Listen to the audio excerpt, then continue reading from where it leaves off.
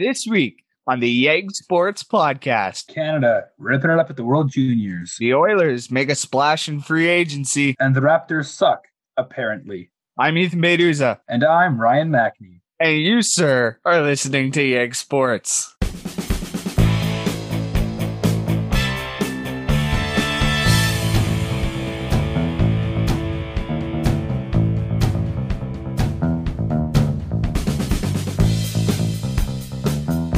Welcome, ladies and gentlemen, to a brand new edition of the Yeg Sports Podcast. My name is Ethan Beduza, and I like to start by apologizing to absolutely nobody. And I'm joined in my refusal to apologize by my co-host, Ryan Mackney. Ryan, how are you doing today? I'm doing very good. Today's a very, very special day. And we'll get to that in a minute, but before we do, I just want to address the most recent episode of Brad and Dell's What's News. And a certain statement read by a certain individual. I'm confused, Ryan. Brad wants us to apologize, and I don't know what he wants us to apologize for.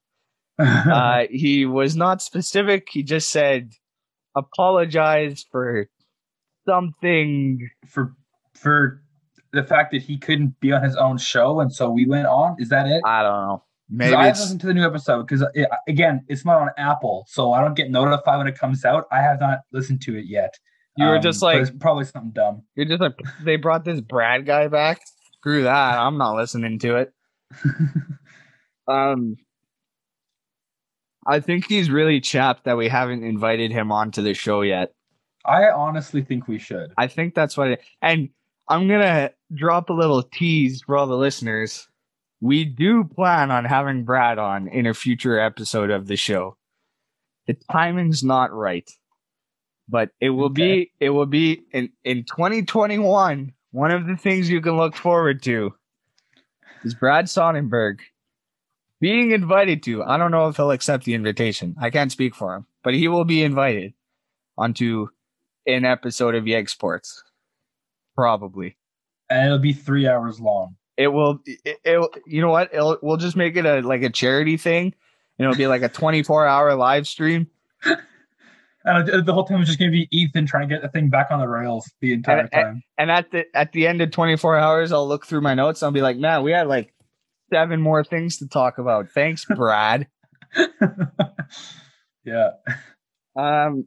So yeah, look forward to that. We have other guest things planned in the future as well to look forward to. So just let me tell you, the next month here on Yeg Sports is going to be exciting. I know the last couple of weeks have been kind of a blur because we've been putting up so much stuff, so much crap.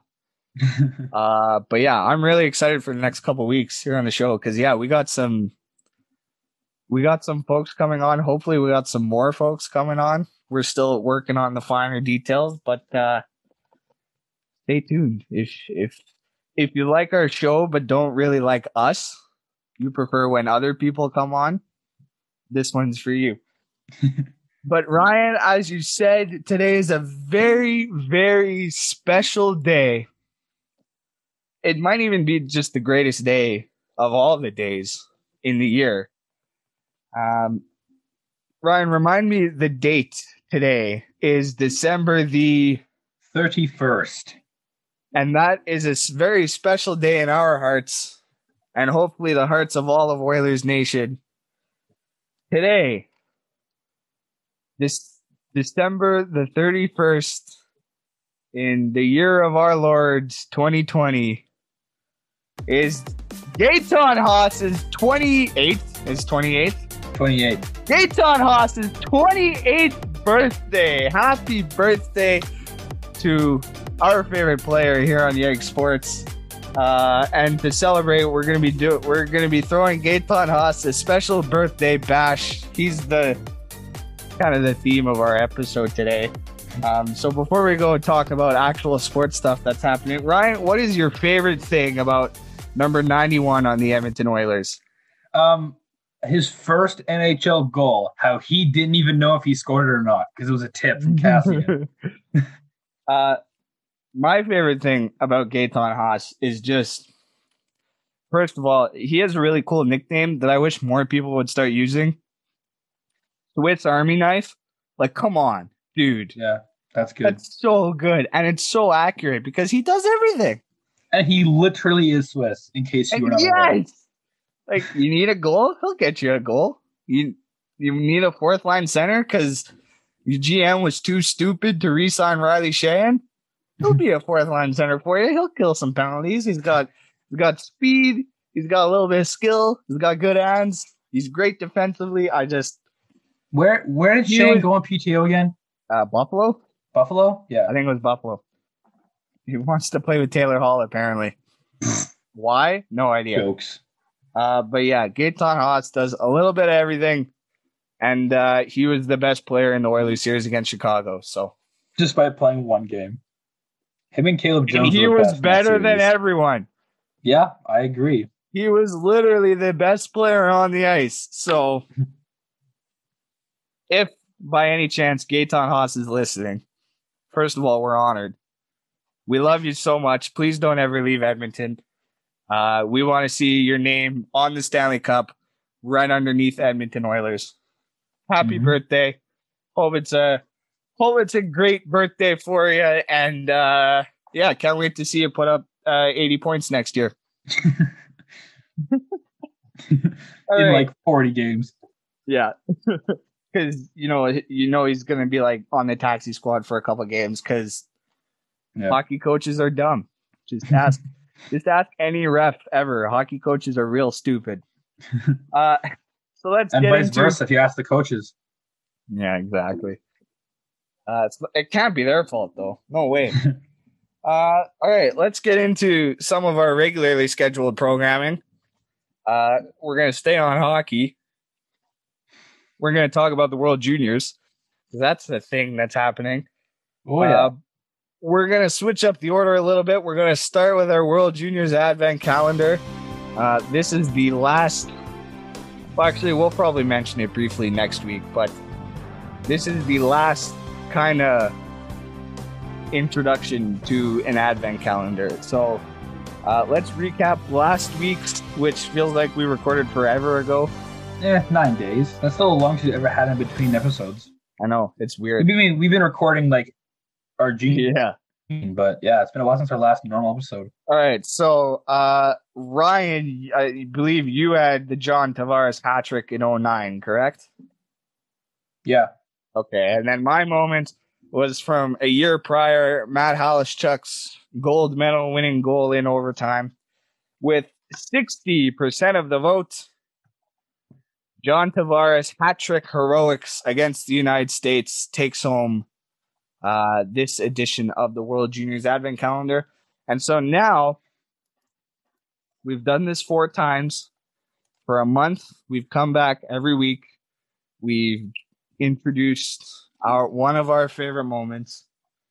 And now we're going to take the winners of all 4 Advent calendars and put them together in a head-to-head duel to the death. Well, it's not a duel because there's 4 of them, but you know what I mean. So we're going to take the winners. And just as a reminder, the 4 winners of the World Juniors Advent Calendar: John Tavares hat trick in 2009, Jonathan Toews shootout hat trick in 2007, the 2015 gold medal game against Russia, and Jordan Eberle's goal in the 2009 semifinal. So we got 2 from the 2009 tournament, which I'm surprised there isn't more from that tournament here, but. And then 1 from 2007, 1 from 2015. I'll put a poll up on the old Twitter machine, and you, the listeners, get to pick your favorite of your favorites. And we will crown the best moment in Canadian World Juniors history. How's that sound? Sounds great. Do you have one here that you're like campaigning for? I'm probably going to vote on both my accounts for Eberle. It has to be Ebs, right? It has to be. Yeah. There's no way it isn't. Mm-hmm. But we'll see how it goes. Yeah, we shall see. So yeah, head over to @YegSportsPod on Twitter. Go vote, retweet, tell your friends. I want to get as many people as possible voting on this because I want to see who really takes the crown. So let's actually discuss the current edition of the World Juniors. By the way, this is time to plug our World Juniors show. We record after every Team Canada game. So yeah, go listen. It's like a hybrid of a pre-post game show. Yeah, we'll be recording one tonight after Canada-Finland. So yeah, go give it a listen. It's everywhere you can find this podcast. So Canada's 3-0 at the tournament. Not really a big surprise, right? No. It's more of a surprise than it would be in other years, I think, but still not really a surprise. Well, we got a pretty easy group, though. Yeah. As well. Yeah. That's not really what I want to talk about. What I do want to talk about is the debate that we seem to have this every year. Is the World Juniors tournament broken? Are there too many teams? Are there too many blowouts? Should we make the tournament smaller? Like, what are your general thoughts about this ridiculous question? I think that the more teams that you have, that I understand that there will be teams that are clearly not as good as the top teams, and it could lead to blowouts. I understand that. That's how it be. I feel like the more teams, the better. Now, there's a certain point where that gets out of hand, but the fact that people want to go from 10 to 6, no, let's not go from 10 to 6. You need to have your ranked 6 to 10-ish hockey countries in the tournament. You have to have your ranked like 10 to 16 guys gunning for a shot to get into the tournament. That's how you grow the game in your not top 5 nations. That's how you inspire the youth to play hockey. This is, I think if you want to like decrease it to 6, it's short-sighted because you're not looking at the future of hockey in places other than the Big 5 countries. It's also selfish. You don't want to watch a blowout? Okay. No one's forcing you to. Yeah, like if you're like, oh, this better be a close game, and then Canada scores the goal to make it 8-0, you can not watch it. Like if that's a problem. Yeah, that is an option. Yeah. I don't know if you guys knew that, but you can turn the game off. Yeah, which like, and if you want to watch Canada anyways, if you're like, no, I'm not turning it off. I want to watch and support this team, then do that and don't complain about it. Like, yeah. I feel like 10's a pretty good size. I wouldn't want to go much past 10, but I really like the like how it's the 9 and 10 teams are like usually different every year. It gives other teams a chance to play against the best and get better, and I feel like that's really good for the sport. There seems to be an attitude amongst Canadian hockey fans that okay, I'm going to go off on a tangent here, but stay with me because there is a point to this. So look at, American sports fans, right? The sports that particularly American fans enjoy, basketball, football, baseball, there seems to be this kind of ownership, right? Like we're the best. Like the baseball championship, it's called the World Series. Yeah. Despite there only being 2 countries and most of the time 1 country. Mm-hmm. The winners of the Super Bowl are the world champions, even though all 30 teams are from 1 country. And, it's this ownership, like this feeling that this sport is ours and we can do what we please with it. Yeah. Right. Without, and basketball in the last 10 years, especially, has become more of an international game, and same with baseball. But football, especially, it's like you don't have to regard like football. You don't have to care about what other people think because no one else plays it. Yeah. Right. So that's fine. But Canadian hockey fans feel the same way about hockey. You know, that it's our game. And I'm not disputing that. Like, hockey is part of the fabric of what it is to be Canadian, right? Mm-hmm. Like, I'd argue that every single Canadian, like people who consider themselves to be Canadian, has experienced hockey at some point in their lives. They don't have to be a diehard fan, but they've either watched a game or gone skating, or they're friends with someone who loves hockey, right? Mm-hmm. So, but they've at least heard of it, you know? exactly. They know kind of what's going on. They know it's a bunch of toothless guys on skates with, you know, a twig in their hands, and you gotta put a puck in the net. Yeah. Then the general rules, they probably know if they're from around here that the Oilers haven't been very good in their lifetime, you know? Exactly. Like, Edmonton's a perfect example. Everyone in the city knows the name Connor McDavid. Mm-hmm. Right? Oh, yeah. Yep. Doesn't matter if you moved here from Azerbaijan yesterday. You've probably heard the name Connor McDavid since you've been here. Yeah, no, I think so. So, but, and so there's this entitlement that it's our game. We can do what we want. And you see that, you know, fans that say, oh, you know, the team should have never left Quebec. The Colorado Avalanche shouldn't be a thing. They should have stayed in Quebec. Or the Arizona Coyotes should have never left Winnipeg. Right? And they get mad at Gary Bettman for, you know, sticking by the American teams when, I mean, really, Gary's just trying to grow the game outside of Canada, right? Mm-hmm. Because he understands that Canadian fans are going to show up regardless if there's a team there or not. Yeah. They're still going to watch the games on TV. And then, but that's what this debate is. It's Canadian hockey fans saying, oh, I don't like this, so get rid of it. I don't like seeing teams get blown out. Get rid of it. Okay. Now let's look at German hockey fan. Okay. So we've talked about, you know, Canadian hockey fan Gord. Now let's talk about German hockey fan Leon as an example. Okay. Leon lives in Munich. He, you know, he watches his favorite player is Leon Draisaitl, and he watches the German league, and he loves cheering for Team Germany. He gets to see some of his favorite players at the World Juniors competing against Canada, Russia, the United States. Mm-hmm.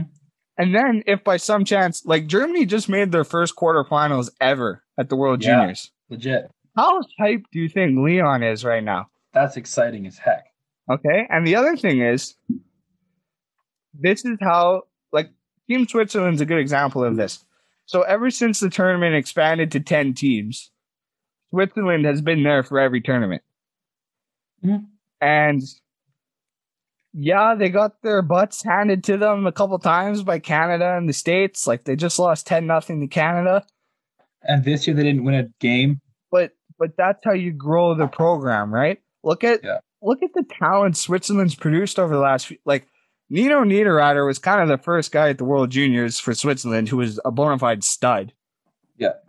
Right? Now they have Roman Josi, who just won the Norris. He's the top 3 defenseman in the league. Mm-hmm.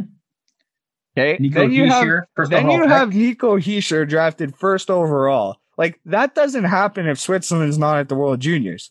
No.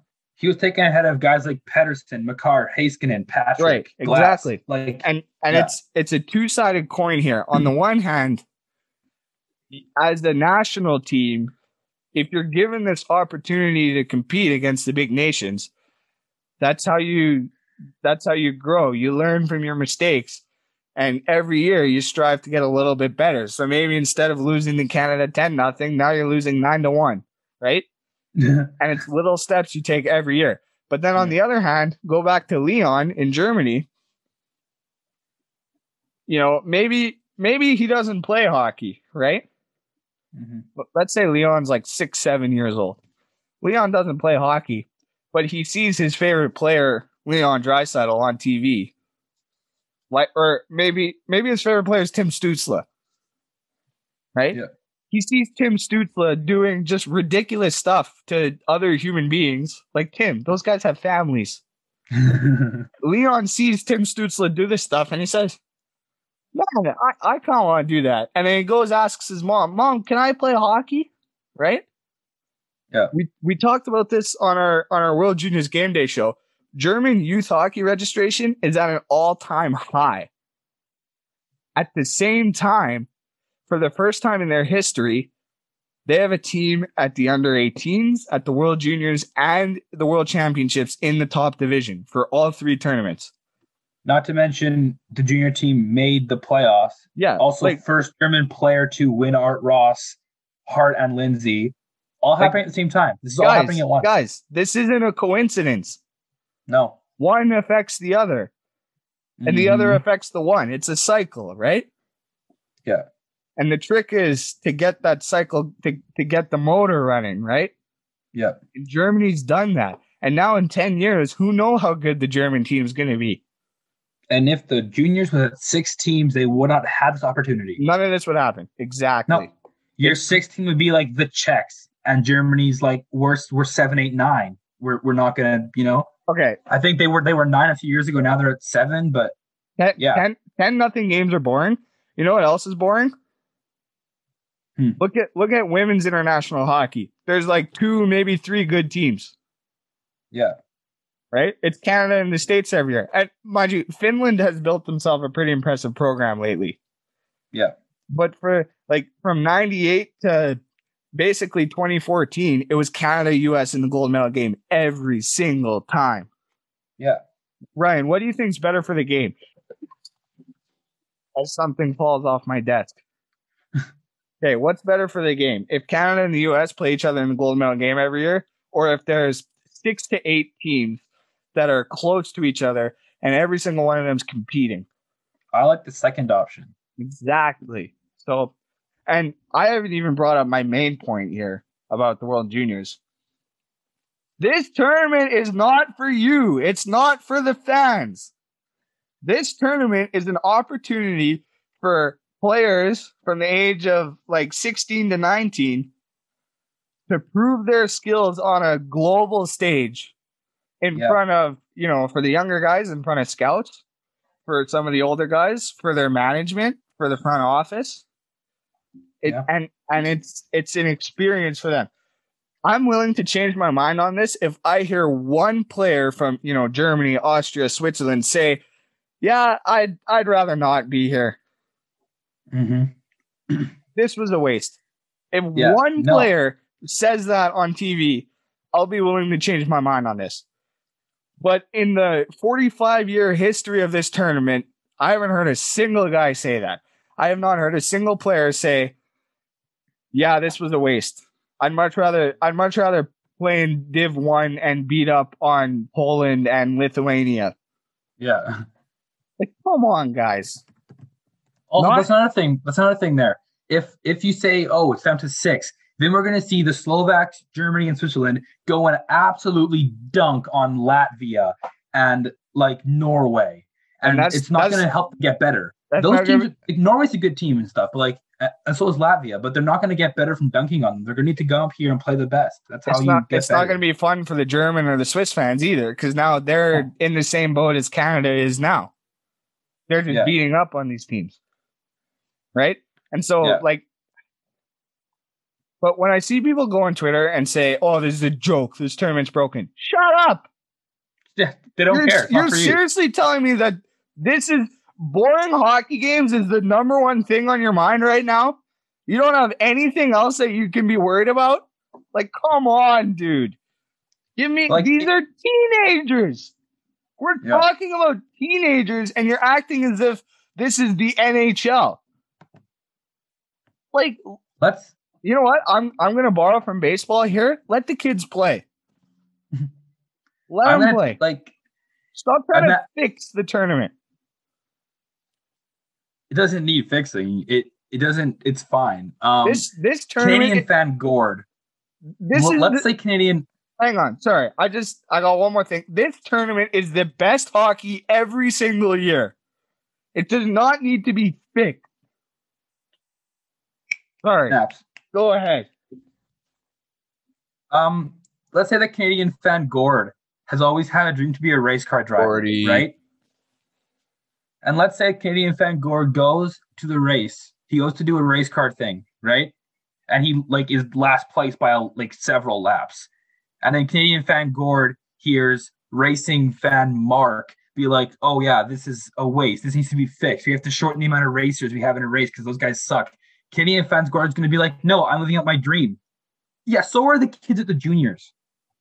Like you have to put yourself in the perspective that you aren't a fan of one of the easily top 5 teams. Okay, if on TV tomorrow, okay, if Austrian goalie Jacob Bradner goes up to the mic and he's like, I think Sid Sixero is right. We really should just stay in Division One.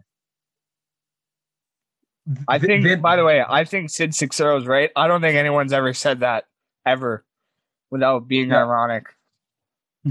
Just kidding. I like Sid Sixero, but this take that I'm going to see if I can pull up the tweet real quick because it's bad. It is just a horrible tweet. Yeah, like these kids are here because they want to be here. No one is forcing these kids to go and lose to Canada and the States and Sweden. They want. You're exactly right. This is their choice. And frankly, if they're doing what they want, they don't give a shit what one person in Canada wants when they're watching TV on their couch. Yeah, they don't care. It's not about them. Okay. Shoot, I'm trying to find because there's one tweet that really struck a nerve. He might have deleted it. That'd be kind of funny. I hope he did because it was. So he has one tweet that's like talking about the goal difference argument, and he's right. Goal difference rarely comes into effect as a tiebreaker. It's always head to head, right? I found the tweet. I think we're talking about. Not the how to fix the World Juniors tweet. There was another one. It was during the Switzerland game. Yeah, he might have deleted it. Another thing. So the common suggestion that we've seen is cut the World Juniors from 10 teams to 6 teams. Okay, if you want to say cut it down to 8 teams, I have time for that argument. But saying so cut down to 6 teams. All right. So let's say the IIHF says, you know what, next year 6 teams. Okay, so that means Canada, Russia, United States, Sweden, Finland, Czech Republic, right? Yeah. Okay, so not only is Switzerland, Germany, who's going on the playoffs, Slovakia, Austria, those guys all get bounced. You're still, I'm assuming you're still going to have the relegation and the promotion. So that means the next tournament, one of Canada, Russia, Finland, Sweden, United States, Czech Republic isn't going to be at the tournament. They're going to be at Division 1. So not only are you getting rid of, the lesser teams, but now one of the top teams who's always competing for a medal isn't even going to be at the friggin' tournament.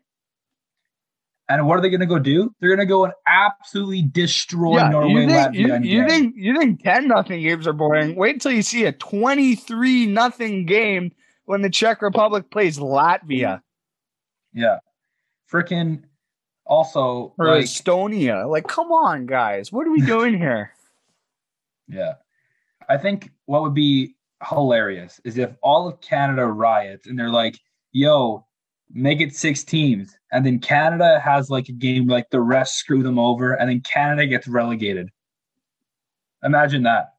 That's probably what would happen if we're being honest. Oh yeah, like are you happy now? Like that's how the hockey gods work, man. If you're being an asshole, then yeah. How it go. Guys, just it boils down to stop trying to fix the World Juniors. It's already perfect.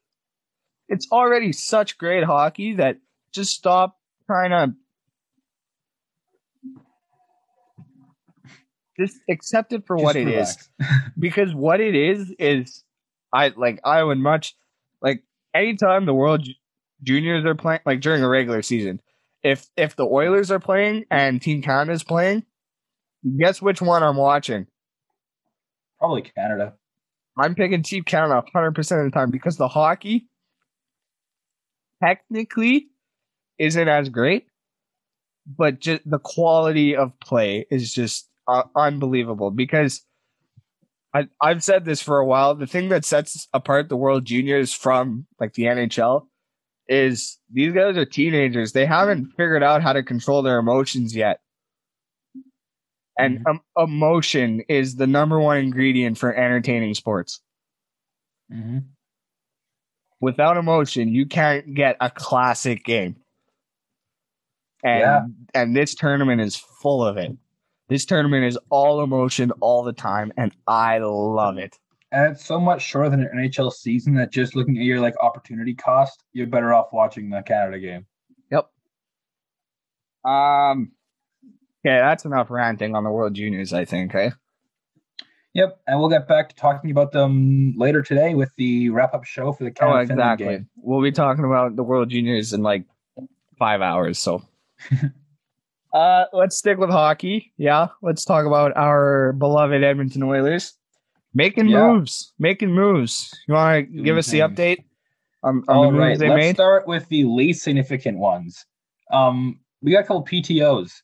Hashtag PTO, everybody. There could be more than this, but right now it's only 2. We have PTO Devin Shore, who is a forward, age 26. I don't even know where he played last year. I think he's been traded a bunch the last couple of years. This guy might be able to like bump, I don't know, like Kara, Archie. I don't think so, but he's been a top 12 forward for teams before. I hate to root for him to not make the team, but I'm kind of not. I feel like our forward group is solid. It's another body at camp though. He's a good guy. He can take face-offs at camp. It's a PTO, whatever. I'm sorry. PTO we have. Sorry about Devin Shore. I was kind of surprised that like he's only 26. Yeah. Normally PTOs are, was it Jason Garrison we PTO'd a couple of years ago? Yeah. When he was like 38 and just wanted a 1-year deal to stay in the show. Like if Devin Shore finds a way to make the team, then the Oilers might have something there. They might have a project they could work on. Yeah. So we'll see. Other PTO. Ryan Stanton, left defenseman, 31 years old. He has been in this organization before. He's played in Bakersfield. I think he played back in Oklahoma City as well. He's from what I've heard, he's a good guy to have there in Bakersfield with the youngsters. But yeah, I don't think he's making NHL impact, but yeah, another PTO. PTO is fun. Would not be surprised at all if Stanton got a minor league contract. Yeah, I think he will. Because the Oilers have a lot of young first of all, even if he doesn't sign, I think it's a great move to PTO him because you have him in training camp and he can be around your Ethan Bears, your Caleb Jones, your Evan Bouchards, your Philip Broberg. Well, not Philip Broberg, but your young defenseman, right? So, yeah, I really like that move. And then into our go ahead. Some actual contracts now. Woot. We've brought in newcomer Slater Cuckoo on a 1-year deal. Quack. Let's go. Quack. So yeah, Slater Cuckoo played for Chicago last year. He was good against us in the playoffs. Unfortunately. We brought him in for $850,000. He's also 26. He's both left and right D. It's a depth defenseman. So people are extremely hyped about it because apparently, if you look into the analytics a bit more, he's actually like really, really good. He's got great really fancies. His fancies are unbelievable. I feel like I like the guy, but I was like surprised how like unexcited I was compared to everyone else about it.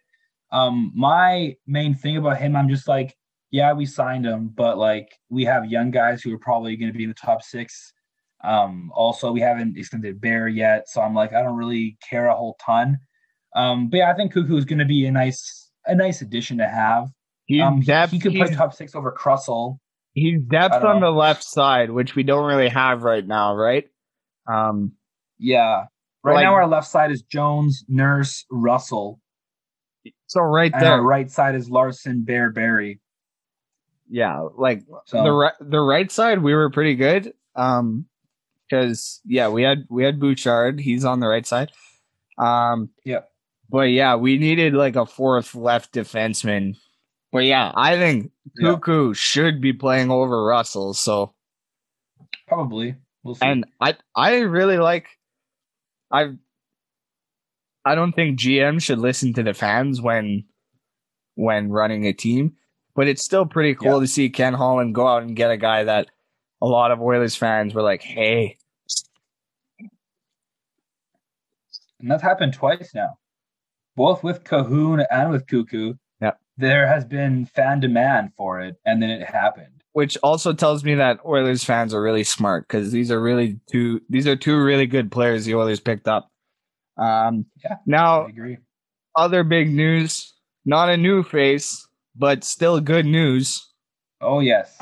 I mentioned in my lack of hype for Cuckoo the fact that I'm like, yeah, Cuckoo's fine, but can we please extend Ethan Bear?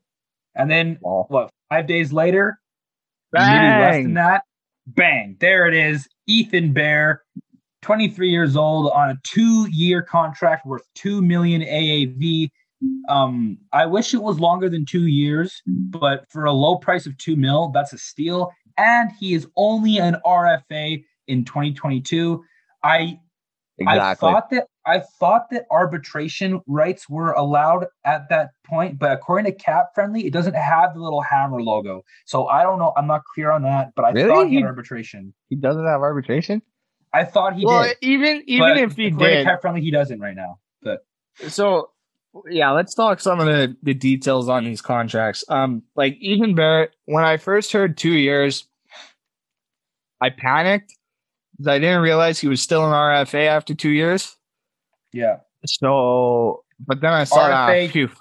Yeah, and minimum qualifying offer of 2.5. Bear's going to get way more than that. So, yeah, what even I like with about arbitration, I'm comfortable with it. What I like about this deal right now is that the Oilers are strapped for cash a little bit. The Klefbom injury helps, but it's weird to say that, but it does. It's a great deal for the Oilers, I think. And Bear's going to get a long-term deal in 2 years. Yeah. Because how old is he now? Do you have his Cap Friendly open? Yeah. I'll include Jones in this. Bear and Jones are both 23. Okay. They're both RFAs in 2 years. So he's 23, right? In 2 years, he'll be 25. That's how math works. That checks out. So he'll be 25. He'll still be an RFA. Like, geez, you could give him 8 years.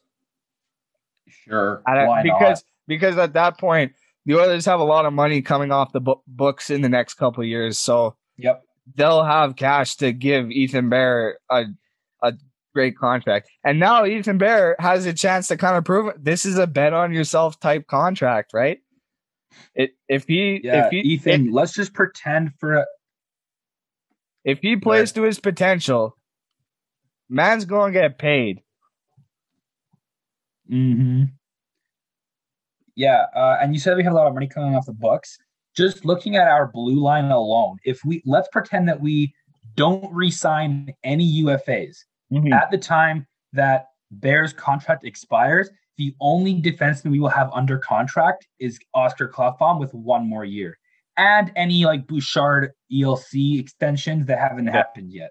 So literally, he's Like, think about it. There'll be money for him and opportunity at the time. Like, let's look at our defenseman right now. So I think Klefbom, we don't know what's going to happen with Klefbom. We don't know how his shoulder is going to react. Nurse, I think, is safe. I don't think he's going anywhere. Larson, I'd be a little surprised if the Oilers brought him back just because of the amount of depth we have on the right side. But who knows? Maybe they could slide someone over to the left side, which would be weird. But here's what I think is going to happen with Larson. I think he's going to be third pairing behind Bear and Bouchard, and we are going to extend him. That's because I think Tyson Barrie's going to walk.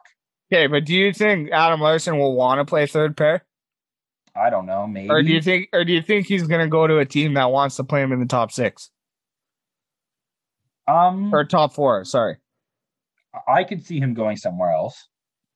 Right? Like, hey, you know me. I am very high on Adam Larson, but, I just don't know how well he fits. I could definitely see him coming back. The Oilers could totally find a way to just put him in.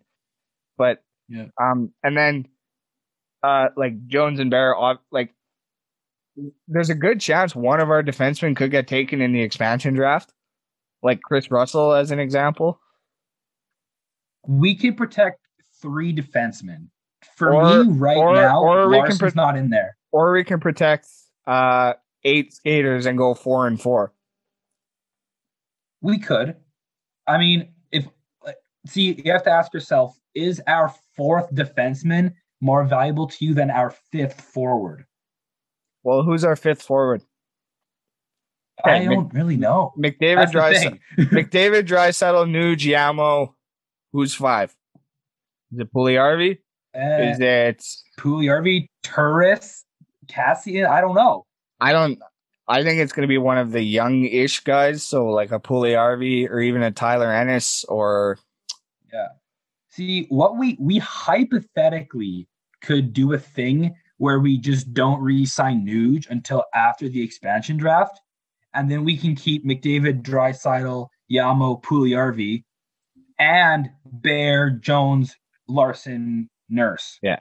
Okay. Assuming that Klefbom qualifies for auto protection because of a career-threatening injury, missing certain consecutive games. I feel like we're gonna have this conversation. Trust me. But we're too early to be having our expansion draft talk, and I just want to talk about these signings. But my point was also re-sign Nuge. Re-sign Nuge, Kenny. We know you listen. Re-sign him now. Give the man whatever he wants. I was saying something. In 2 years, also Larson's UFA that summer as well. But. In 2 years, when Bear's and still an RFA and he needs a new contract, the Oilers will be able to afford it. A very good extension, a long-term extension. Yeah. Let's talk about Cuckoo, but before we do that, I know we're not doing shout-outs yet, but I do want to shout out Josh Park over at Oilers Nation for the Ethan Bear video he dropped on Twitter. Holy crap, that thing is funny. Did you watch that? I did. Oh my God. I'm going to retweet it on the Egg Sports page. It's so good. Yeah, that's great. I love Josh Park. He's fantastic. I love that Oilers Nation scooped him up. So Slater Cuckoo, remind me of the contract numbers. 1 year, $850K. Oh my God. After this year. What a great deal. Yeah. Like for $800,000, you're getting easily a top 6 defenseman. Probably. And, even if he sucks, then, you just don't bring him back. The only case that I think he isn't top 6 is if Bouchard is absolutely insanely good and we move someone to the left. But I don't think the Oilers are going to move anyone to the left side. I just threw that out as an idea. I don't think it's going to happen because it's a lot easier to move a guy from the left side to the right side than from the right side to the left side because right shot defensemen always play on the right side. Yeah. Like you never have a situation where you have like 5 right-handed shots and 2 left. And we do though. But somehow that happened. For the last decade, we've been like, oh man, the Oilers could really use a right shot defenseman. Oh man, they could really use a guy on the right side. Well, the future is now, old man. We have all the right shot defensemen. Yeah, we have Larson, Barry, Bear, Bouchard, and Cuckoo Wow. and Russell are lefty/right D if we need, which we Okay. don't. I Also, Kemp and Berglund in the minors too. Whatever. Wow. All right.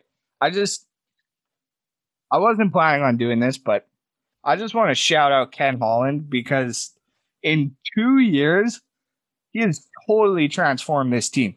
Like, let's take a look at all the guys that are here now that weren't here when Ken Holland got here. So let's start with rapid fire. Okay, James Neal, Kyle Turris. I'm Josh reading Archibald. Okay, you read it. Do you have it up? I thought. Yes. You're literally just repeating everything I was saying. I couldn't hear you. Yeah, so guys that weren't James Neal. Inherit. Yeah, Neal. Kyle Turris, Josh Archibald, Jesse Pugliarvi. I'm counting that because he brought him back. Tyler Ennis, Dominic Cahoon, our Lord and Savior, Gaetan Haas. Happy birthday. Joakim Nygaard, Tyson Berry, Slater Cuckoo, Mike Smith. Yeah. Like, Mike Smith has somehow become slightly underrated after the playoffs. I don't know how it happened, but it's because he stunk it up in the playoffs. Yeah. He had to say, like, anytime his save percentage starts with a 7, people aren't going to think you're very good. Yeah. Like, okay, I have a question. Ethan, before you continue, I also want to add the fact that Yamamoto, Bear, and Jones have been properly developed. Properly developed since Holland got here. Yeah. Despite him, he inherited them, but they got better. Because Holland said, no, we're not going to rush them. You're going to stay in Bakersfield until you're ready. And then poof, all 3 of them are ready. Bear was, I don't know if I want to give credit to Holland on Bear, because Bear was here right from the get-go. But Yamamoto and Jones, it was during the season that they got. Let's throw Bouchard in there too, because when he gets here, he'll be ready. Yep. Okay, I have a question for you. So when Peter Chiarelli was fired, and then Keith Gretzky was the interim GM, and then they hired Ken Holland. Throughout that whole kind of era of Oilers history, the number one complaint, like the number one weakness of the team was depth. Right? I heard a lot of things. I heard a lot of things during that time, but it was either overall, yes. It was either depth scoring or depth on defense or goaltending in general, but goaltending depth. I'm pretty sure during that era, people complained about the salaries, the wingers, the depth. Hey, shut up! Defense, I'm asking the questions everything. here. You shush. My question to you. Okay, you know what? Screw it. Even last season, the biggest thing was depth scoring, right? Yeah. Which is a form of depth. The biggest weakness for the Oilers was depth. Are the Oilers deep now?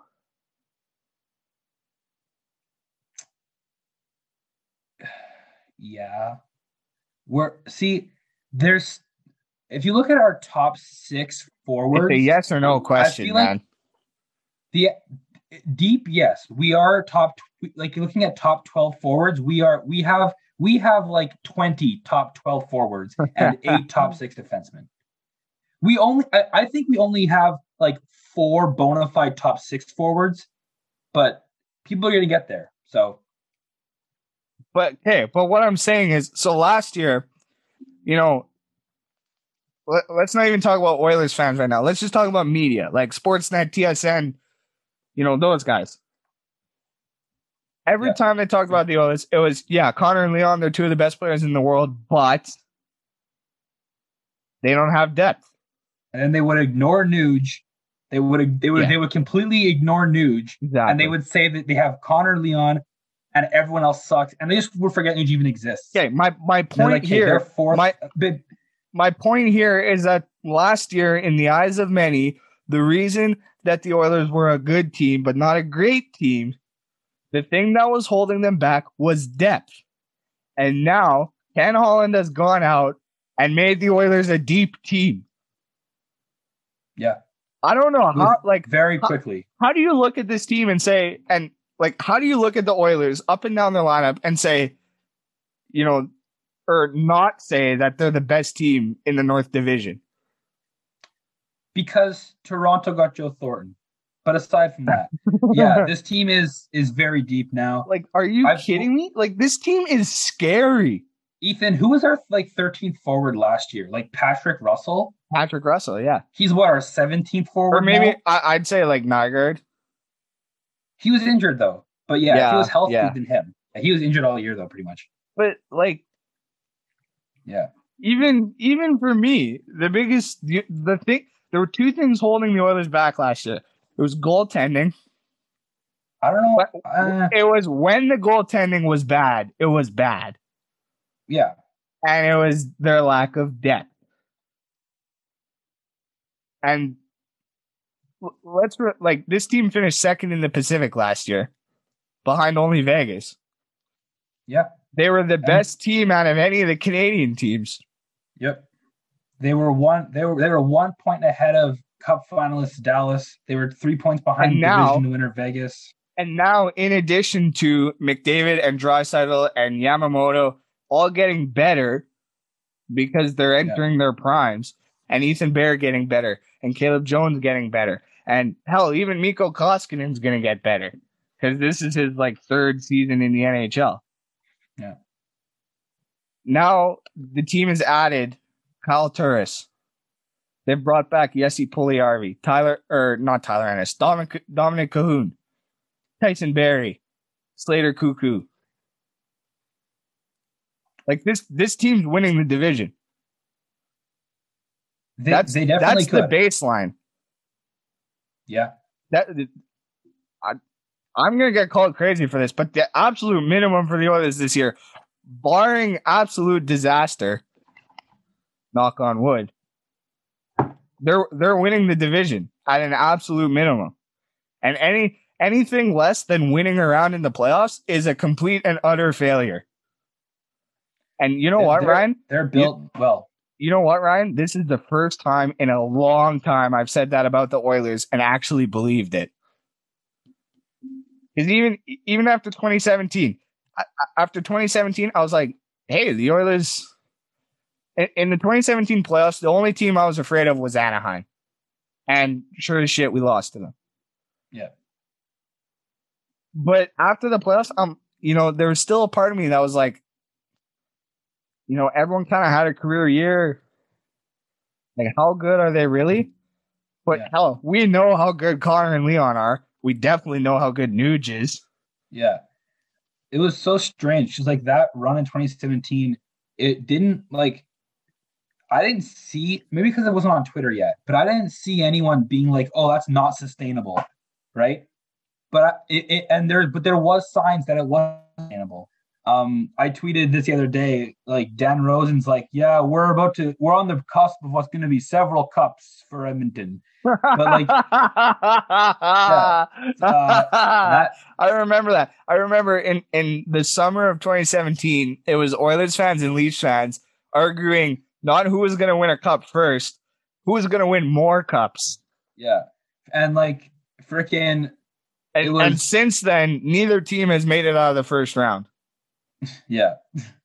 Last year, neither team even made the first round. Exactly. But yeah, this year, I don't see anyone calling last year a fluke. I see people trying to discredit it because of that 3 games against Chicago, but no one's played with McDavid. Oh my God. Shut up. We get it. You're an idiot. but I'm not crazy, am I? Have I completely lost it? So. The Oilers are winning the division this year. There's a part of me that isn't quite as confident. It's called being an Oilers fan because they'll find a way to disappoint you. Oh, that's it. You know what? I don't care. I am joking. I did. You know what though? Last year I had. Okay, my prediction last year was that the Oilers were going to improve. Yeah. They weren't going to be a playoff team, but I had a feeling. There was a feeling inside me. And that feeling came from Ken Holland and Dave Tippett being in charge of this team. that, you know, they were going to do something unexpected. Yeah. And I'd say second in the Pacific was unexpected. I remember sitting there. I have that same feeling this year. They're going to do something special. Good.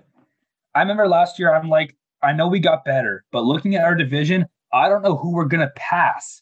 Like our division sucks now.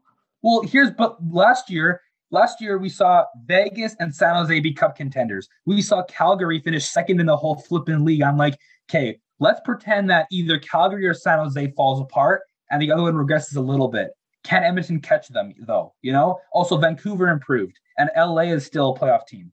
Well, what the hell happened to LA and San Jose and Calgary, who fell back? Vancouver improved as advertised, but Edmonton shot the heck up there. They were on pace for 90, 92, 93 points. Okay, but let's look at our division real quick and just see how well the Oilers match up against every team. So let's start with the Senators. Okay, the Senators suck. Hey, they're in the right direction, but they suck. The Habs, shut up. The Habs aren't like the Habs just didn't suddenly become good overnight. Corey Perry scoring 70 goals. The Montreal Canadiens, guess how many more regulation wins they had than the Ottawa Senators? 1. Exactly 1. Shut up. The Habs aren't good. Okay. Vancouver, I think those could be pretty close games, but if I'm being honest, like Vancouver just lost so much. And honestly, like basically their GM just simmed past free agency on his GM mode on accident and then lost all his guys. But like, do the Canucks even have an edge in goaltending? I mean, which Braden Holtby are we going to get? And is Thatcher Demko for real? We don't know. I don't know. It's a question mark. Okay, Calgary. Yeah, we lost a couple times to Calgary last year, but like one of them was in a shootout, so that doesn't count. Yeah. We hit 2 posts. But like honestly, boy hockey.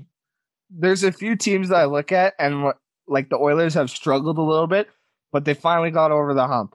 You know, Edmonton finally won that game against Calgary in pretty special fashion.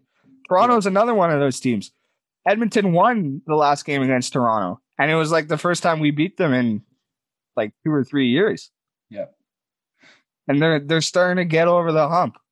Who else is left? Winnipeg. We usually play Winnipeg pretty well. Mm-hmm. Except for last year. Well, yeah, but that like there's no team that I look at in the Canadian division and say, yeah, they're going to run over the Oilers. It's the other way around. The Oilers are going to run over a few teams, and then they match up really well against every other team. Like, again, even if Montreal is going to be good, we always play good against Montreal regardless. We have, but that's the thing. They're not going to be good. Yeah. I feel like we should save something for the Oilers preview eventually. But here's what makes me most confident in us this year. It's that Dan Rosen was not confident in us being a playoff team. And Dan Rosen has literally been wrong about the Oilers for 5 straight years now. We're going on a run, baby. Okay, straight up. Because 2016-17, Dan Rosen's like, the Oilers are still not a playoff team. Made the playoffs. Then he's like, Oilers are winning the cup. They sucked. Then it's like, okay, this year the Oilers are going to make the playoffs, and they sucked. And then he's like, okay, the Oilers, they improved, but they still suck. Made the playoffs. Or made the play in, blah, blah, blah. And this year, he's like, the Oilers, I think that they're solid. They're kind of treading water a little bit. I feel like in that tough division, they're not a playoff lock, but I do have them making the playoffs. So his lack of confidence in us is insane. Also, Ethan, I'm looking at things. I don't see a way that we miss the playoffs in this division. Again, another disclaimer, barring major disaster. Like, okay, I'm not going to guarantee that the Oilers are winning the division yet because they haven't released the game times for all the games. And so there's a part of me that's like, you know what? The NHL is going to schedule all the Oilers games for like 1:00. and then they're gonna go 0-56. Oh my god! But but that's the thing. Even last year, the Oilers were okay in day games. I think they were like 500. Yeah. You know what? I'm just gonna double check this because is that a stat that someone tracks at Easy Access? Yeah, Hockey Reference, they do like splits. Nice. Yeah, I don't know how there's 4 teams in this division who finish ahead of us. But you know, this is something I talked about a lot last year, like before we started this podcast. Like all of the trends that the Oilers had, they seemed to break them last season.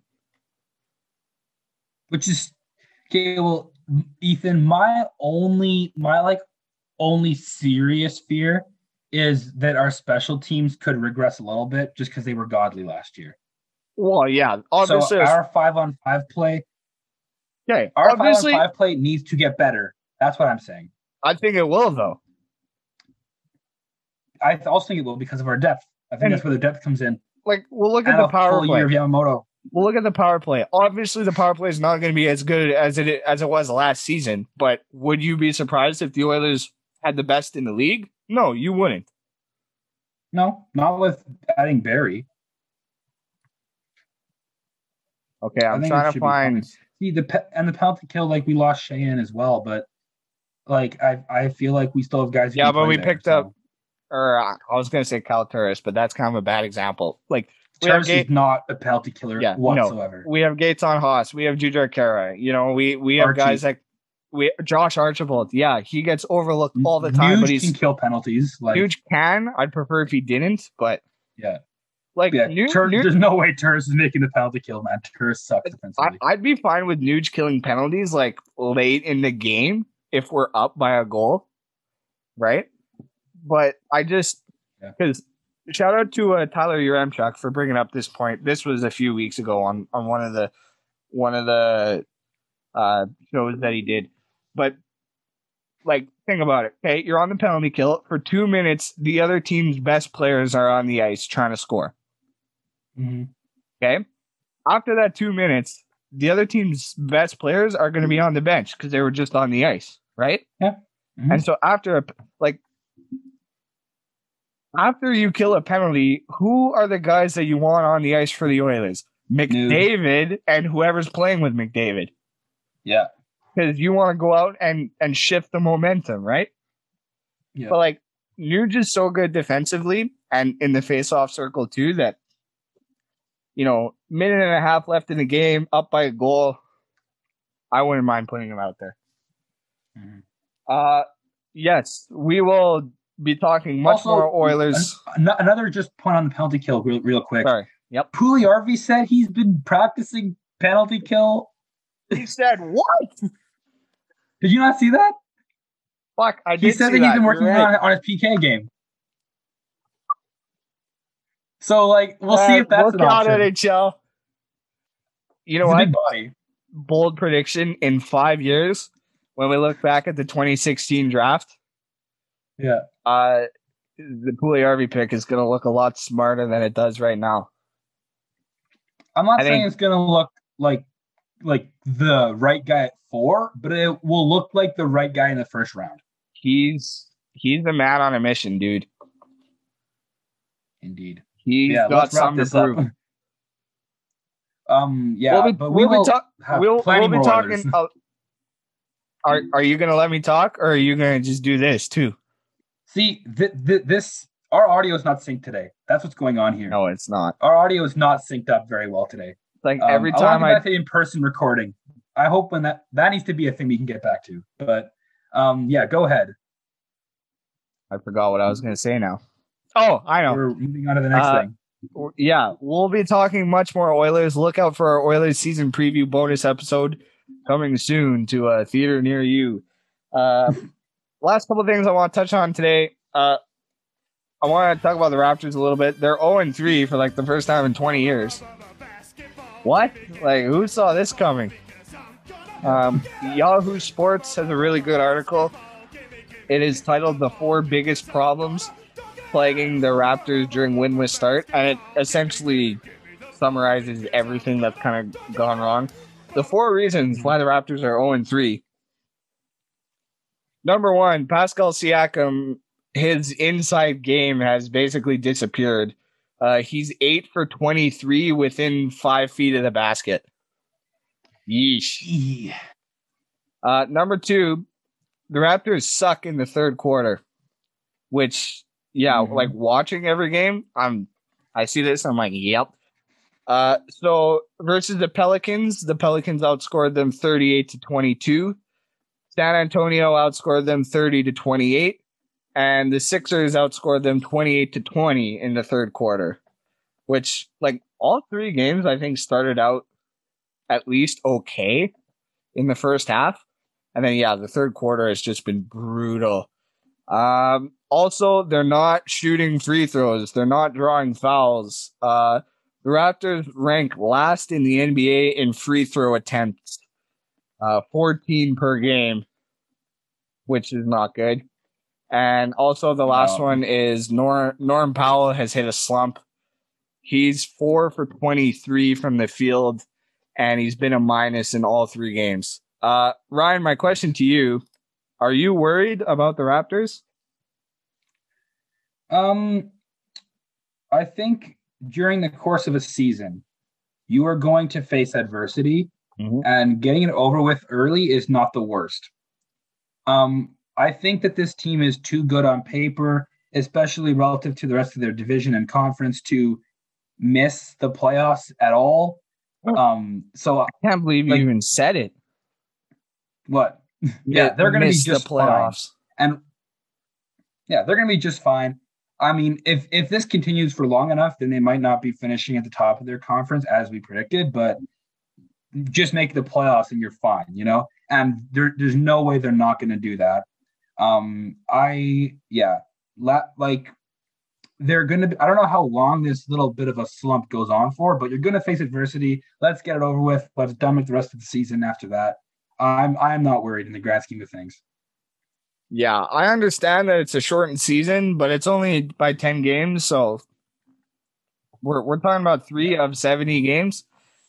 The trick is, though, they got to turn it around soon, because every game that you lose now is one more game that you have to win in March. Yep. To be where you want to be, right? So, I think, honestly, right now, it's just something to talk about, because, like I said, it's like the first time in 20 years they've gone 0-3 to start the year.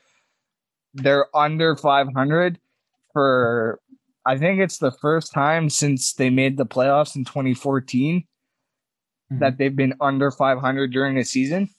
Yeah. Because, hey, the Raptors are a very good rate. They're kind of like the Leafs of the NHL. Actually, no. They're the Blues of the NHL. Always really good in the regular season. Could never really get it done in like the second, third round. And then they won their championship. Yeah.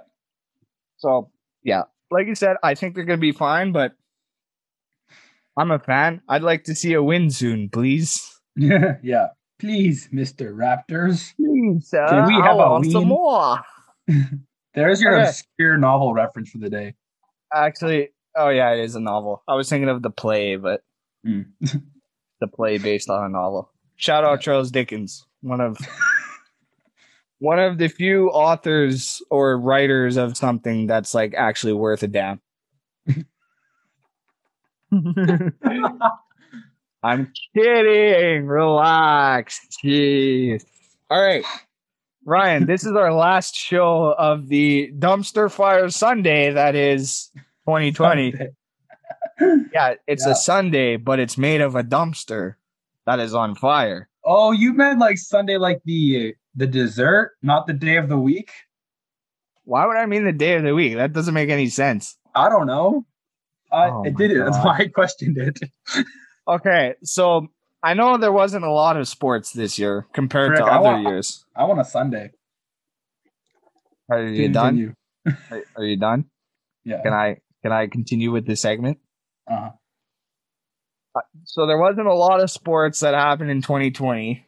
Before the show, I asked for one, but feel free to share multiple.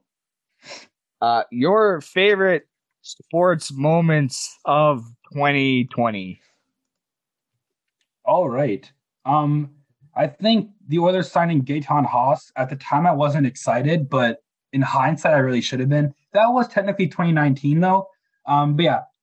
So that was a nice thing that happened like over the course of this year. But for me though, the big thing that, and it feels weird to say that this was 2020 because it feels like it was like 3 years ago. But the World Juniors, the gold medal game against Canada, down 3-1, win 4-3. That was exciting. I watched that with you, and among others, there was others there. Yes, there was.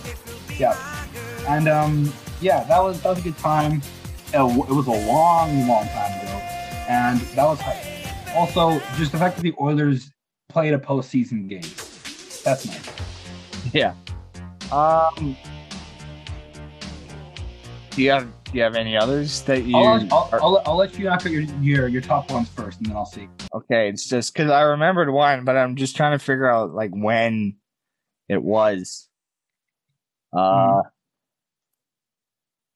Okay, yeah, I think I found it. If you miss anything huge, I might chime back in if I think of anything else. I got a hockey thing. It's the best regular season blowout game I've ever watched. I mean, how can I not say the final edition of the Battle of Alberta this year? I mean, that game was like most entertaining regular season game I've ever watched. It shouldn't have been the last meet of the season either. I know. It just happened to be. But sad. Just like this season, and I know like 2019 too, but I mean, really, the Oilers and Flames first game was after Christmas, so it's basically a 2020 thing. We're doing that shit again this year. We don't play the Flames until February.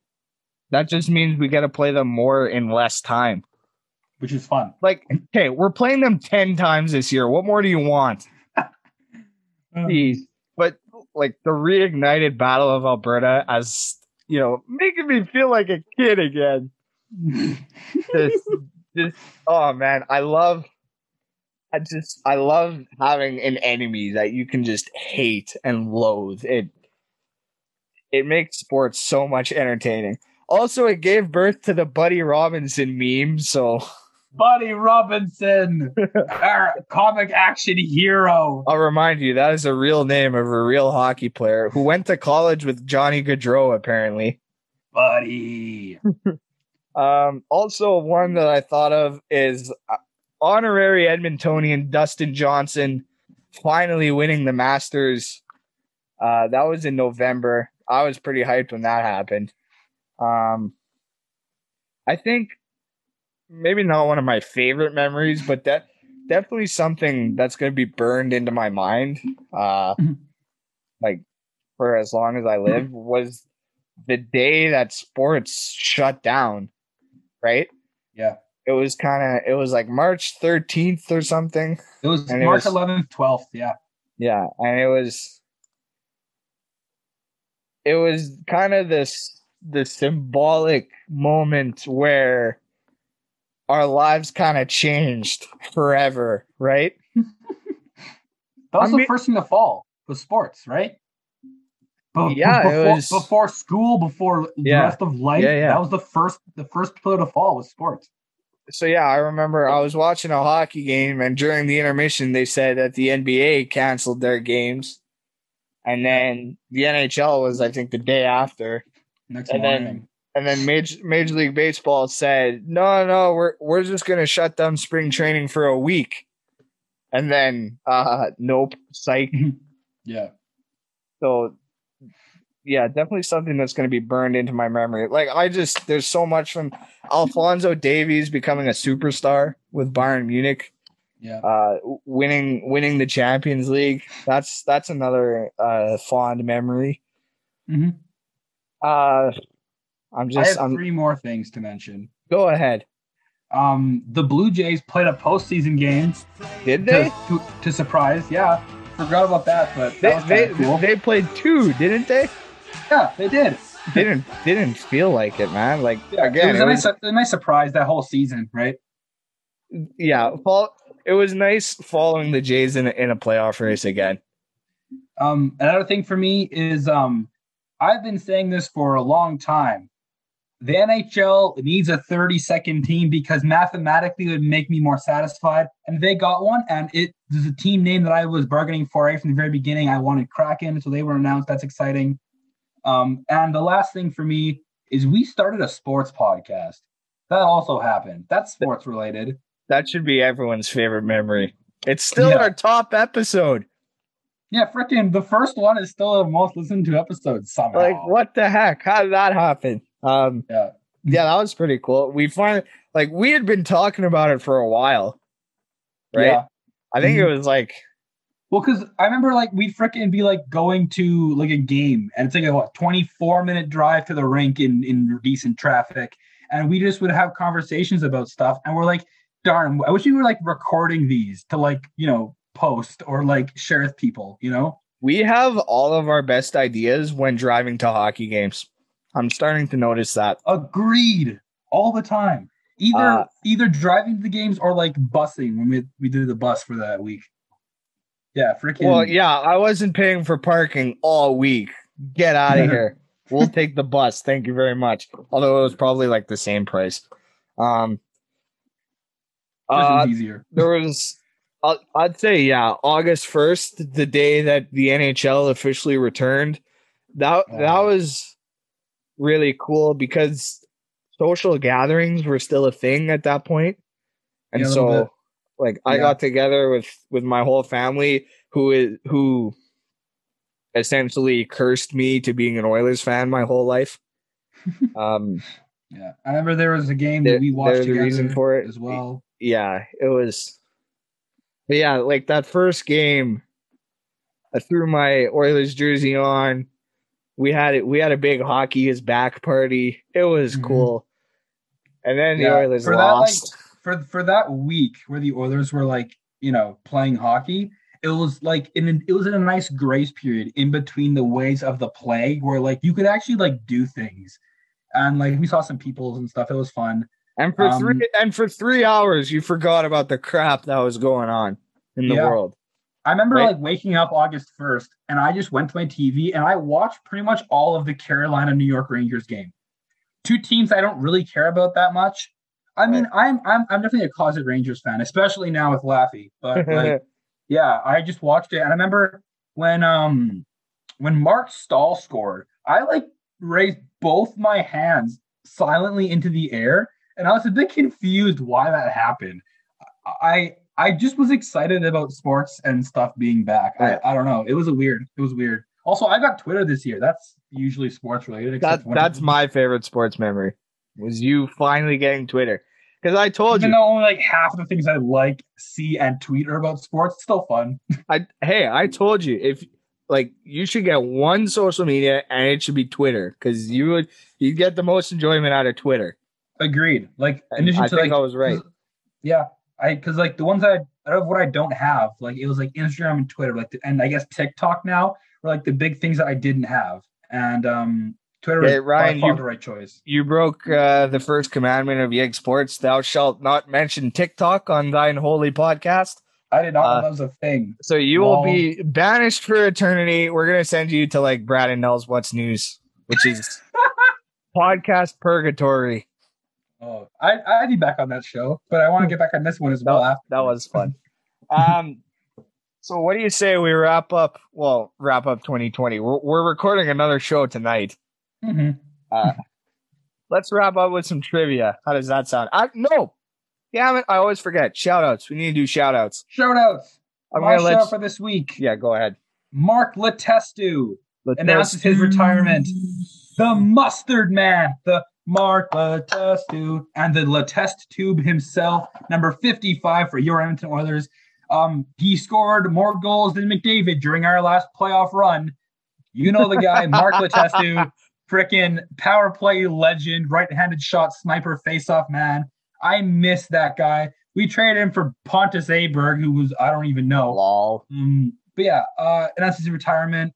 I just hope that somewhere he's sitting there thinking back on his time. He's got jerseys on the wall, mustard in his mouth, and he's enjoying a good retirement.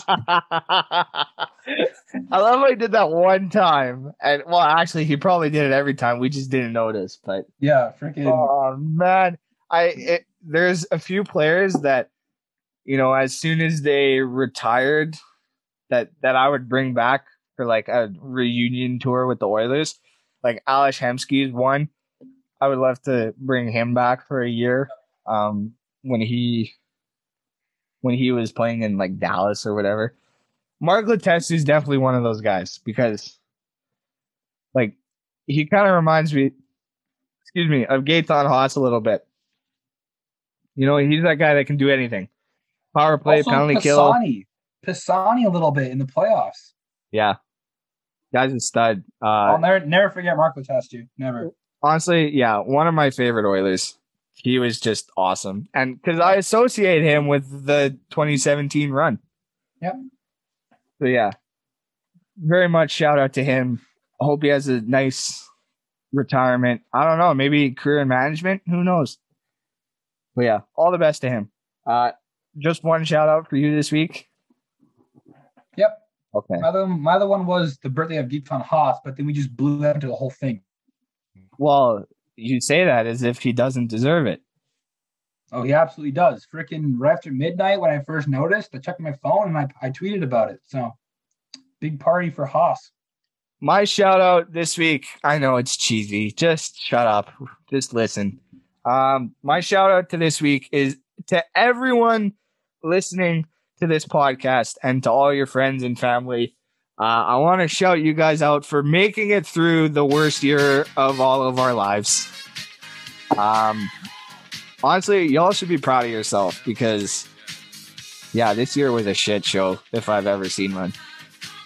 So yeah, congratulations to everyone for making it through. We're not quite out of the woods yet, but there's a light at the end of the tunnel, and it's getting a little bigger every day. So shout out to everyone. Congrats. I'm proud of all of you. Ryan, I'm proud of you. Thanks. Good job, everybody. So let's say we wrap up 2020 with some Yeg Sports trivia. Let's do it. All right, Yeg Sports trivia. If this is your first time listening, welcome. Ryan's going to get 5 questions. They're all surrounding one theme. After the third question, you can choose to use a lifeline for either of the last 2 questions.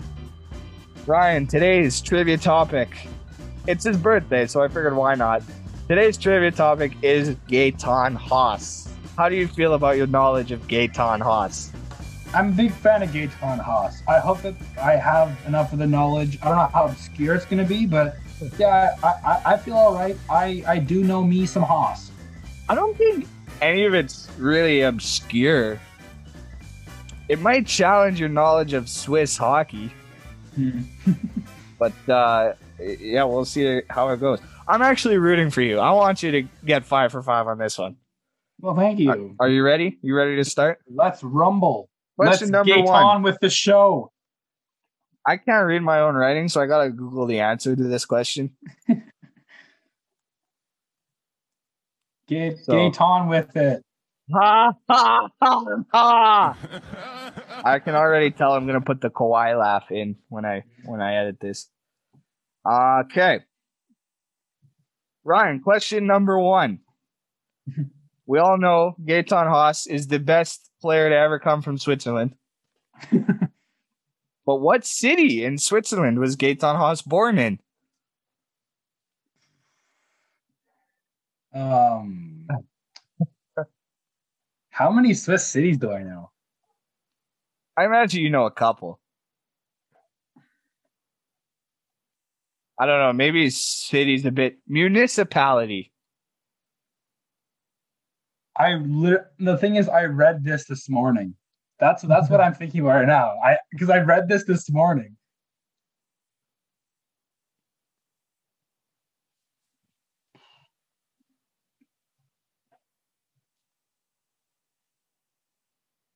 It starts. It's not a very long word. Dude, if you don't know it, you don't know it. I don't know it. Just say something. Switzerland. No, it's not Swissland, Switzerland. The correct answer is Bonfol, Switzerland. I'm definitely pronouncing it wrong. I'm going to give you some facts about the hometown of Gaetan Haas because it's actually a pretty interesting little town. So it's in like the very northwest corner of Switzerland. I think that's the French part of Switzerland. I don't know. So it at the most recent census, it has a population of 666 people. Even if I like knew my Swiss geography, there's no way I know about this place. No, it's a very small town. Like I'm pretty sure I grew up in a bigger town than this. So fun facts about Bonfol. It was in World War One. It was the beginning of the Western Front. So there was a network of trenches that extended from the English Channel to Switzerland. It was at this point in Switzerland where the Western Front stopped. So nice. I think that's pretty cool. It's also, according to Wikipedia, it was home to one of the most hazardous waste landfills in all of Switzerland. Cute. And there's a whole section on the Bonfol waste dump. Well. So there you go. That's Gaetan Haas's hometown. Question number 2. I switched. This was originally question 3, but I'm making this question 2. All right. It's a true or false question. At the 2012 World Junior Hockey Championships, Gaetan Haas was named one of Team Switzerland's best 3 players of the tournament. True. Absolutely. Haas is a legend. Correct. It is true. I want to double check. I want to see who else was on that roster. I should have checked this before. 2012 World Juniors. If he's not top 3 in that year, I don't know who is. Yeah, exactly. Okay, let's take a look. He should be too young still, and Niederreiter would be too old. So I can't think of any of the Swiss relevant guys. Okay, I'm just looking at Team Switzerland for names that I recognize. Sven Berchi was on this team. Okay, he's solid. Sven Andrighetto. Andrighetto. And other guys named Sven. Literally, the whole team their names were Sven, except for Gaetan Haas. Gaetan and the Svens? Pretty much. Okay, we're starting a band, by the way, and it's called Gaetan and the Svens. Gaetan and the Svens. So you're 1 for 2. Yeah. Moving on to question 3. Name every league title and international medal Gaetan Haas has won in his career. Now, for league titles, I'm just talking about the pro level. So every time he's won a championship, you don't have to tell me the year or what team, just what he won. How many times of the championship? How many times he won it? And yeah. That's kind of tricky. Well, being in Switzerland, I don't think there's going to be any medals unless it was. I don't think there's going to be any medals being Switzerland. So medals is just for like international hockey with Team Switzerland. Okay. Would he have any? Like, does the Group A winners get medals? No, they've never been in Group A. So, and he hasn't won a Stanley Cup yet. Did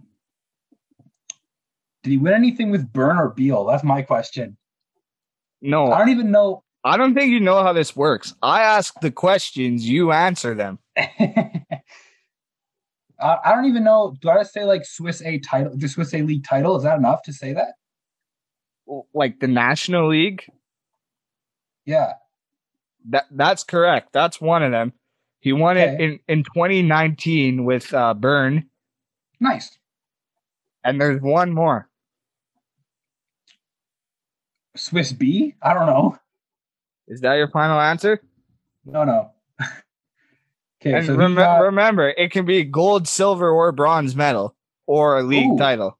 Okay. I still don't know if they got any. I should know, like, if he got any like bronzes. I should know. I should have that knowledge. I don't know if I do.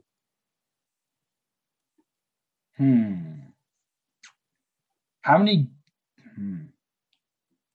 Because he played in 2012. He probably played in 2011 as well, the juniors. Have they got any medals with the juniors? I should really know this.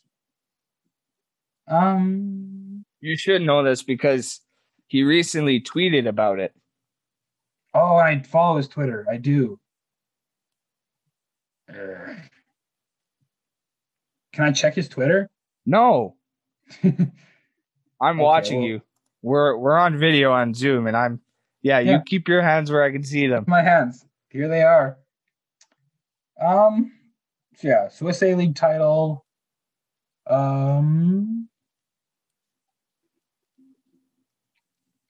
World something bronze. World what? You gotta tell me which tournament.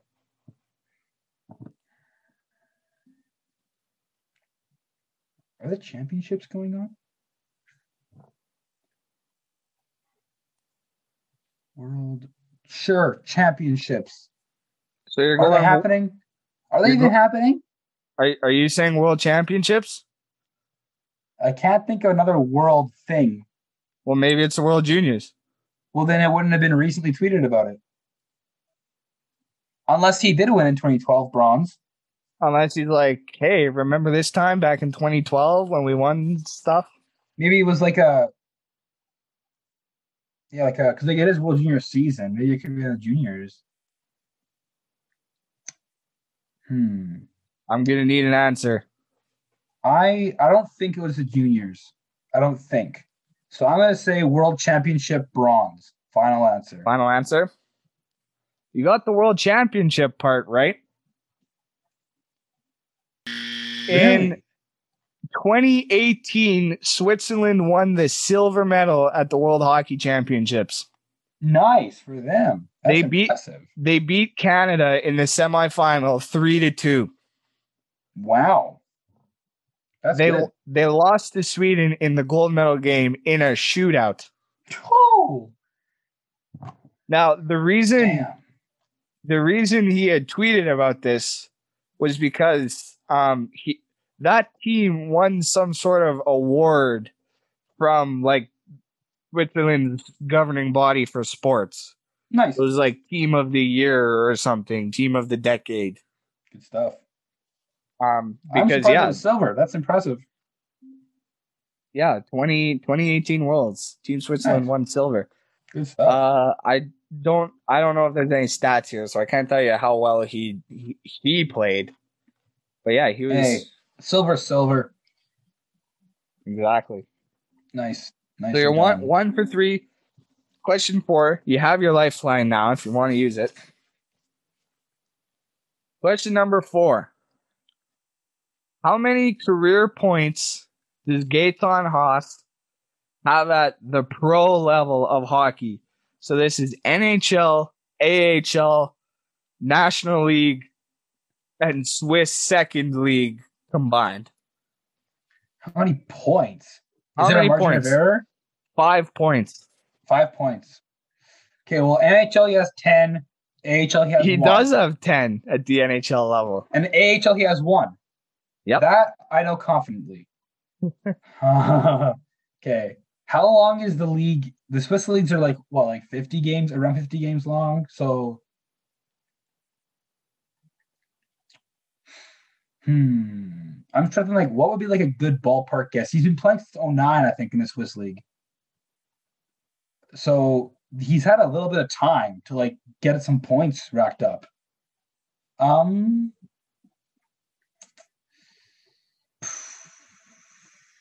Okay, like I'm just trying to like math up a little bit of like probability numbers and stuff in my head. You're not getting this one right. I have a 5-point error only? Really? I was thinking that maybe I should give you 10 points. I don't know. Well, I mean, if I'm between 5 and 10, then you can decide at that point. Okay, I'll make a judgment call. Yeah, okay. Like I'm just like, because like I feel like his points per game is probably like around 1, around there in the Swiss league. In the Swiss league, I'm thinking. Is it though? It's probably like it's got to be not too far off from 1, maybe like 0.8, 0.9. And then like the games he's played, gotta factor in that because like I haven't like read his Swiss league stats. I only know his NHL Well, stats. why not? I haven't like I've looked at them. I haven't Ryan just like seriously rolled his eyes at me. Like you could probably hear him roll his eyes. Okay. I'm gonna come up with an answer here. I'm just gonna. Yeah, that's the point of this. 146. Final answer? 156. Is that your final answer? That is. Yeah, you're going in the right direction. You're actually closer than I thought you'd be. Okay. The answer is 211 career points. Nice. In 467 games at all those levels. Nice. So yeah. I think you're 1 for 4. Yeah, that sounds right. LOL. Hey, if you can get question 5, I'll be impressed. I'd see that as an absolute win. I have only ever gotten one question 5 before. So I think me too. Question 5s are hard, man. Yeah. So here is question 5. Name every pro team at the same levels I said before that Gaetan Haas has played for. Has played at least one game for. Okay, well, there's Bern HC and Beal HC, Edmonton Oilers, and Bakersfield Condors. Yep. Okay, so that leaves just the Swiss B League. What's my lifeline? The lifeline is I give you the last team. I'll take my lifeline. What Swiss B League? What team? What HC? All right, so Gaetan Haas has played for your Edmonton Oilers. Yep. 2 seasons there, if you count this season. Yep. The Bakersfield Condors, he's played 2 games for. Nice. In the National League, he played 8 seasons for Beal or Biel. I say Beal. 3 seasons for Bern, including this season. Yep. And in the B League, he played 1 game for Ajoie. 1 game? 1 game. And game. the lifeline was that I would give you Ajoie. So you kind of cheated your way to question 5. So good job. I don't know about cheated. If I asked lifeline first, I would have got it. I literally gave you part of the answer. That's cheating. Well, that was your lifeline. I'm not going to know this. I don't know any teams in the Swiss B League, especially when he's going to play 1 game for. Ajoie. I think it's Ajoie. I think it's like Ajoie? French Swiss. That sounds right. You know how there's like a French part, a German part, and an Italian part? Yeah.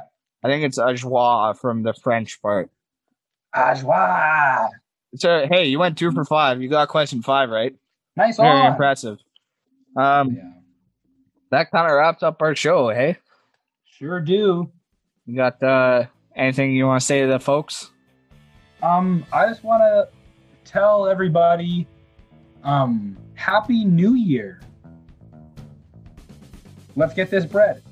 Oilers Cup 2021. I really wish you didn't say that. Not the Oilers Cup part. That part's cool, but the bread and the getting of the bread. I hate my generation so much. Why can't you just speak normal English?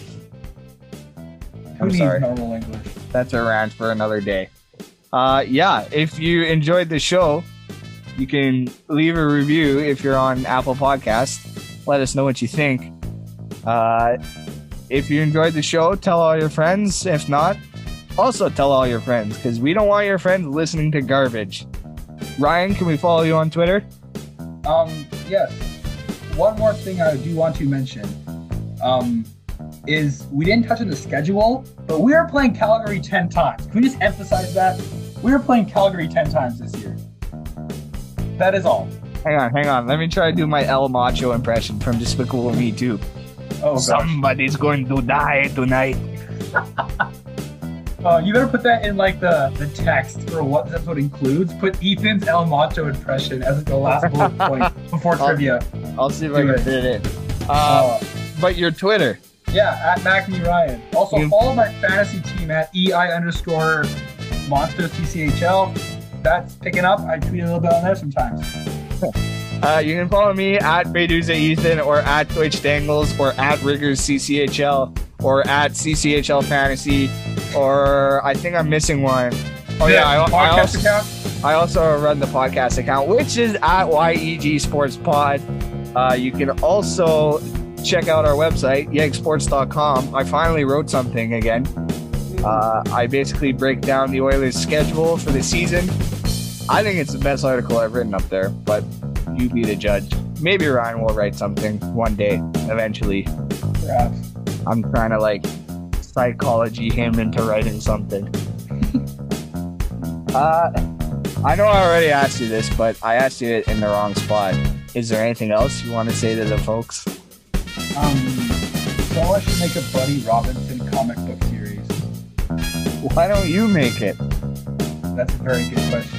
You can I don't draw. want to give the Flames more attention. Actually, yeah, you know what? Maybe I will do it, but it'll just be like the hero Buddy Robinson just like losing every mission to like. Oh my god, yes. Okay, we're gonna start a Patreon, and for $5 a month, you can get the latest issue of the Adventures of Buddy Robinson. Yeah. Get on it. Yeah. Thanks for listening. Hope everyone has just a great 2021. Hope everyone already had an excellent Christmas. Yeah, we got big stuff planned for the new year, so stay tuned. Happy birthday, Gaetan, you elite center, you. That other guy, Sam Bennett, he's a bust.